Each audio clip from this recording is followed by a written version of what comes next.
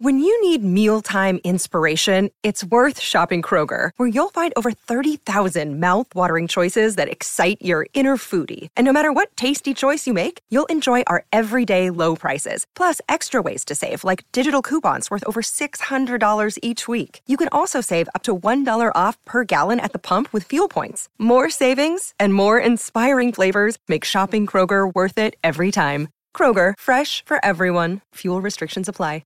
Another day is here, and you're ready for it. What to wear? Check. Breakfast, lunch, and dinner? Check. Planning for what's next and how to save for it? That's where Bank of America can help. For your financial to-dos, Bank of America has experts ready to help get you closer to your goals. Get started at one of our local financial centers or 24/7 in our mobile banking app. Find a location near you at bankofamerica.com/talktous. What would you like the power to do? Mobile banking requires downloading the app and is only available for select devices. Message and data rates may apply. Bank of America N.A., member FDIC.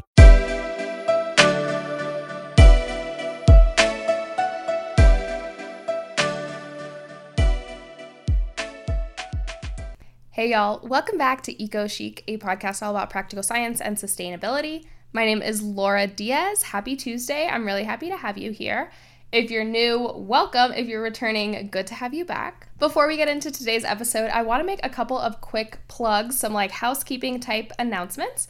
I would first like to encourage everyone to leave a rating and a review on Apple Podcasts. If you're listening in the podcast app, it's super, super easy. You go to the show page, you scroll to the bottom, and there's a place for stars and written reviews.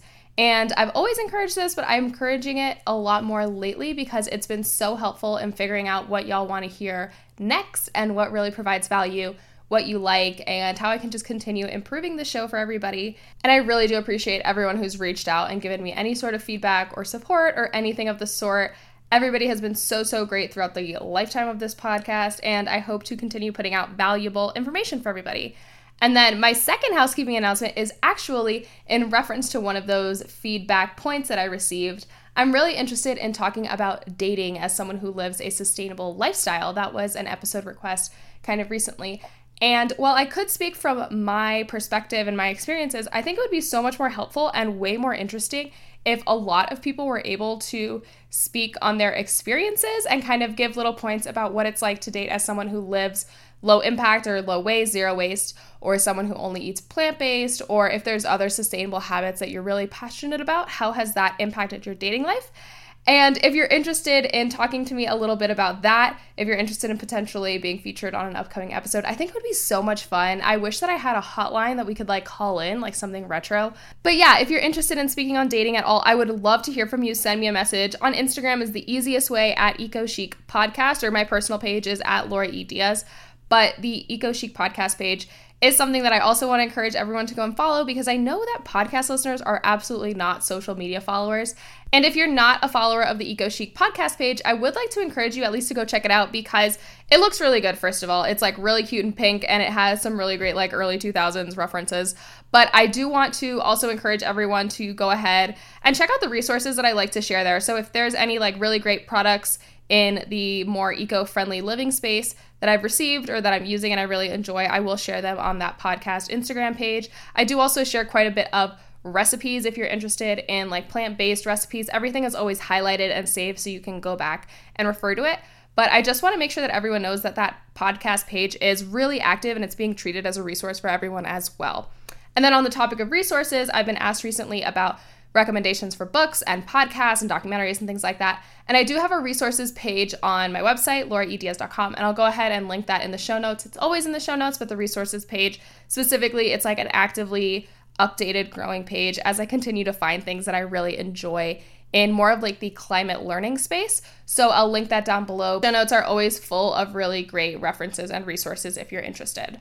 Today's episode is going to be all about energy and the grid. I think this is a really relevant conversation to have before the upcoming election cycle, because as we start hearing from candidates, the topic of energy and clean energy and diversifying our grid and national security is going to come up quite a bit. And I think it's important for us to all be a little bit educated on what the basics are when it comes to our energy system and our dependencies in America.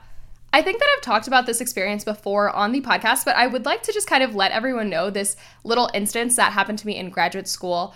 one semester while I was in my master's program, I took an energy class. It was like an energy seminar that had this like long consulting project component attached to it. And we learned all about like where energy comes from and transmission. And we learned a lot about like rates and just energy utility companies and things of the sort. But on the first day of class, something that's always really going to stick to me, the professor came in and the first thing he said was, when you plug your laptop into the wall, do you ever think about where that's coming from? And I was just like shook. I was like, I've never thought about that so deeply. And it really put into perspective how dependent we are on electricity and reliable electricity. And so that question of where does your energy even come from, that energy you're so dependent on, really encouraged me to invest myself in learning more about our electric dependencies as a whole, as a country. I am so interested in learning more about renewable energy, but also just carbon-free or lower carbon energy when it comes to coal, how that's impacting our economy. And it's something that I'm personally like really, really interested in. So I hope that this is helpful for everyone in kind of setting the scene as we go into the upcoming conversations of the election cycle, but also just like preparing ourselves to be really educated citizens and understanding what it is we're paying for when we're paying that electricity bill and what it is we are fighting for when we are heavily advocating for a renewable-only system. So I think that this is going to be a really, really fun episode. So let's first break down some definitions. The grid. What is the grid? I feel like when I say the grid, it's really similar to when people tell me the cloud because I have no idea what that means. And for the most part, we don't really talk a whole lot about the grid. But the grid is essentially a web of electricity production, transmission, storage, and consumption. So production, how it's produced, transmission, how it gets from that production side to the battery type systems, and then consumption is like what you're doing every day at home. 85% of the world is on the grid, quote unquote. So that's both the developed world and much of the less developed countries that we have globally. So the grid is designed for constant power production, with a steady stream of electricity coming out of a centralized source. I wish that I had a PowerPoint slide to show you guys. Like, imagine one central circle with a bunch of connections leaving it, and then those connections are breaking off into further smaller connections. So let's say we start with a spider, like a central little body, and a bunch of legs breaking off, and then those legs break off into other legs. Maybe a spider is like not the best analogy because it's a little bit scary to think about a spider that breaks into additional spiders. But do you know what I mean? A centralized collection of links. That is the grid. So just to be upfront, we do have regional grids, just FYI, regional grids. So how electricity is supplied in your country is very reliant on the politics of the country. So how do they want the grid to be set up? Where do they want those sources of electricity to be?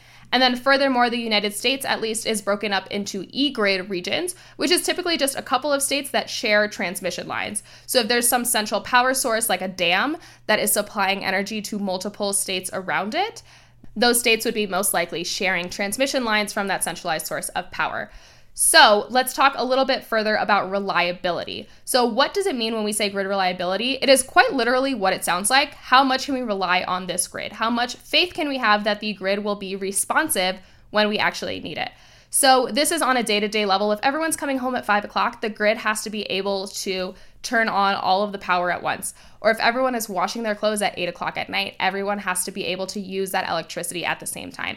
So that's like a really basic day-to-day reliability, but then there are also big surges of, let's say, a huge snowstorm that's causing everyone to turn on their heat, and all that heat is powered by electricity. It's not gas heat. We need to be able to turn on all of those transmission lines and supply all of those people with power. So that's what reliability is. It's day-to-day, but also on a larger, more like security emergency scale. That's reliability. So what is grid flexibility? So that is how adaptable our grid is. Flexibility also depends on really strong transmission lines and transmission networks, distribution networks. So the connections between generation of that electricity and consumption of that electricity. All right, and now for the really current events type topic: grid flexibility, reliability, and variety. So let's talk about the need for variety in the grid. Why does it matter that we are mixing up where our energy comes from? So let's go back to that spider analogy of a central source of power that's breaking off into multiple little regions.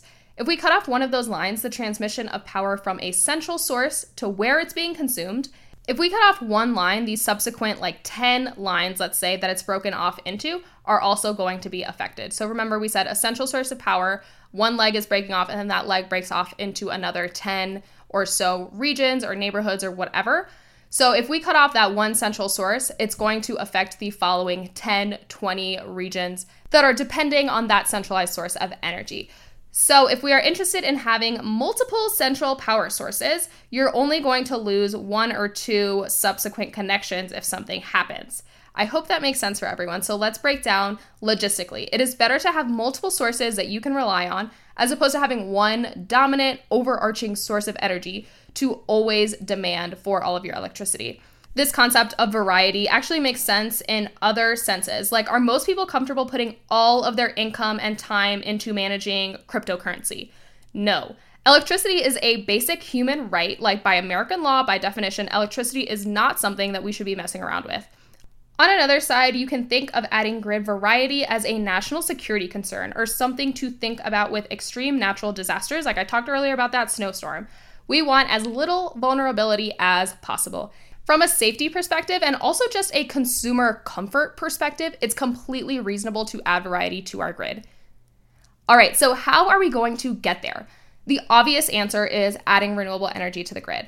So we are, as of right now, as a country, transitioning out of coal because it does not economically compete with the majority of renewable energy right now. I'm not going to get into like cost per kilowatt hour because the price of electricity does vary quite a bit throughout the country. But let's look at this from an economic standpoint. We are adding competitors to the energy market. Increasing supply will drive the price of energy down. As we add energy sources that are not coal, prices across the board are going to drop. Renewable energy technology is getting less and less expensive every single day. Currently, as of April 2019, wind energy is the least expensive supply to our power grid. This is because wind is actually our most efficient source for energy production right now. Wind turbines, on average, are about 40% efficient. So 40% of the wind that flows through that turbine is actually converted into usable energy. So by comparison, coal is on average about 30% efficient. Really simply put, for every 3 lumps of coal, every 3 units of coal, you have 1 unit of energy. So solar panels right now are actually only about 15% effective. This is always a little bit surprising for people because it sounds like a really great idea to just put solar panels everywhere. The reason is photovoltaic cells, so the shiny parts of a solar panel actually capturing the sunlight, are really, really water intensive to create, and they do require some rare metals, which gives solar panel that high carbon footprint. However, there is absolutely a place for them. Solar panels are effective enough to replace coal dependency in a lot of the country. The flat shape of solar panels is also key. It's so helpful. It allows them to be installed on rooftops, and you can't really do that with wind turbines. So solar panels are really the money when it comes to converting our larger systems to more secure, diverse grids. The price of solar energy is also almost exactly the same as coal per kilowatt hour in a lot of states too, so it's a really, really attractive option from all angles. We don't have great long-term battery storage for energy generated from solar power yet. However, that is one of the most actively worked on engineering concerns of this day and age, so that point of concern will hopefully be solved or at least diminished quite soon. So we've talked about wind, we've talked about solar, we've talked about coal. I do want to briefly touch on nuclear energy. It's a little taboo at times, but hear me out. We have a lot of nuclear power plants already existing in the United States, and the majority are in perfect condition for operation. People are nervous about nuclear power because of public safety issues, regulation, the fear of nuclear spills. While coal is still being heavily subsidized, nuclear has been essentially blacklisted for increasing contributions to the grid. So nuclear diversifies our grid, so let's remember how important that is, variety to the grid. And we have functioning, capable nuclear plants that are being closed for these unfounded fears. Nuclear is not a renewable energy source, but the generation of electricity from nuclear does not emit carbon, so that is really, really important when we are considering the energy that's contributing to greenhouse gas emissions, climate change. So while we are awaiting funding and infrastructure to move our grids towards a higher percentage of renewables, the American public should definitely acknowledge the existing options for an essentially zero carbon energy source. An argument against nuclear lies in the generation of nuclear waste, and that's an issue. Generating nuclear power from uranium does result in waste in the form of radioactive plutonium. However, the amount of waste that's created by nuclear power is significantly less than the gaseous chemical outputs of coal power plants. So the scale of waste is often overlooked simply because nuclear waste is solid and then carbon dioxide all of the emissions that are being put off by more traditional coal power plants is not easily visualized. We cannot see CO2. Radioactive waste is consolidated into tanks and then it's geologically disposed, which basically just means it's put onto large dump sites on the sides of mountains, usually pretty far from human settlements. We do have like large piles of nuclear byproducts in remote areas. Admittedly, the US has not established any underground disposal sites for nuclear waste, and that's really an important thing to consider. But generally, tanks are simply watched for years by some sort of like military entity, and they're just there to ensure that there's no leaks. The threat or fear of a radioactive spill is also not a great warning against nuclear power because there has actually been no American nuclear spill in almost 40 years. So domestic nuclear threats are fears that are absolutely not supported by evidence. So I feel like I went on a little bit about nuclear. If you're interested in learning more, I did a happy hour episode over the summer that I'll link in the show notes. We talked all about different sources of energy and the importance of renewables and just advocating for certain things. And my friend Jessica is actually a nuclear engineer at UC Berkeley, and I will go ahead and list that in the show notes because she does make some really great points about pro-nuclear initiatives. So the last source of energy that we could definitely use to diversify the grid is biomass. Biomass is basically wood that you are burning to produce heat and steam, and then you're using that heat and steam to produce electricity, or you're using the biomass to eventually turn into oil and gas. So you're trading in the carbon that is already in circulation, like within a given ecosystem, and then cycling it back through the atmosphere, and then onto the plants, and then etc. You're almost like accelerating the carbon cycle in a sense. Biomass energy is a bridge solution, so one that can help the world transition from a fossil fuel power grid to a totally clean renewable grid. So I also think that nuclear should be considered one of these grid solutions. They're not great long-term options, but they're absolutely going to help us transition into a cleaner grid. So back to biomass. Until energy storage grows and the grid becomes more flexible, we talked earlier about flexibility and responsiveness, biomass can help us reach energy demands, especially as we're considering wind and solar panel pretty variably throughout the country. But for biomass to be really, really well developed as an energy solution, it should be pretty heavily regulated because generating electricity from essentially burning wood does require certain kinds of waste from agriculture or mills or other crops to avoid really significantly high inputs. You obviously do not want to be using native forests for biomass energy. That is literally deforestation, slash and burn. So biomass has a time and a place, and it's also not a cure-all solution, but it can absolutely help us move towards a lower carbon grid while we do have those waste outputs from, again, agriculture or different mills or crops that can be put to really, really good use. So there are also other energy sources that I, of course, did not mention today. Like, I love the topic of waste to energy solutions. So taking landfill waste and converting it into usable energy, I really, really like that topic. If you want to get into that more in detail, we totally can. And we also didn't talk about hydropower today. So like generating electricity from water, building dams. And that's also a really great clean alternative to more traditional energy sources. However, there is a lot of interesting environmental backlash and drawbacks to building dams. So we can also talk about that at a later date in more detail if you are interested, because hydropower is a really cool energy source with both pros and cons. So I just want to make sure that everyone has a really great basic understanding from where our energy comes from and why we should all care about how it is getting to us. So again, that transmission portion to the consumer. So, just going back to the idea of like when you plug your laptop in, do you ever think about where it comes from? Why should we think about where it comes from? And again, I just want to encourage everyone to have a basic understanding of where our energy comes from, why we should care about how it's getting to us. And I really hope that this basic information is helpful in allowing you to better understand what your politicians are telling you, what your energy company is charging you for, and just things of the sort, just backing certain forms of energy, or just choosing what you're going to be really passionately supporting. So again, I want to encourage everyone, just think a little bit deeper about energy. And that's all I have for today. Thank you guys so much for listening. Again, my name is Laura, and if you want to get in touch, you can get in touch via Instagram. That's the easiest way, at EcoChic Podcast, or you can send me an email via my website, lauraediaz.com. I always really enjoy hanging out with you. Thanks so much for being here, and I will see you soon.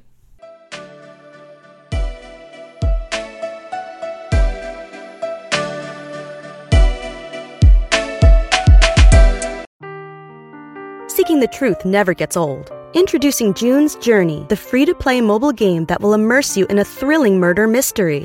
Join June Parker as she uncovers hidden objects and clues to solve her sister's death in a beautifully illustrated world set in the Roaring '20s. With new chapters added every week, the excitement never ends. Download June's Journey now on your Android or iOS device or play on PC through Facebook Games.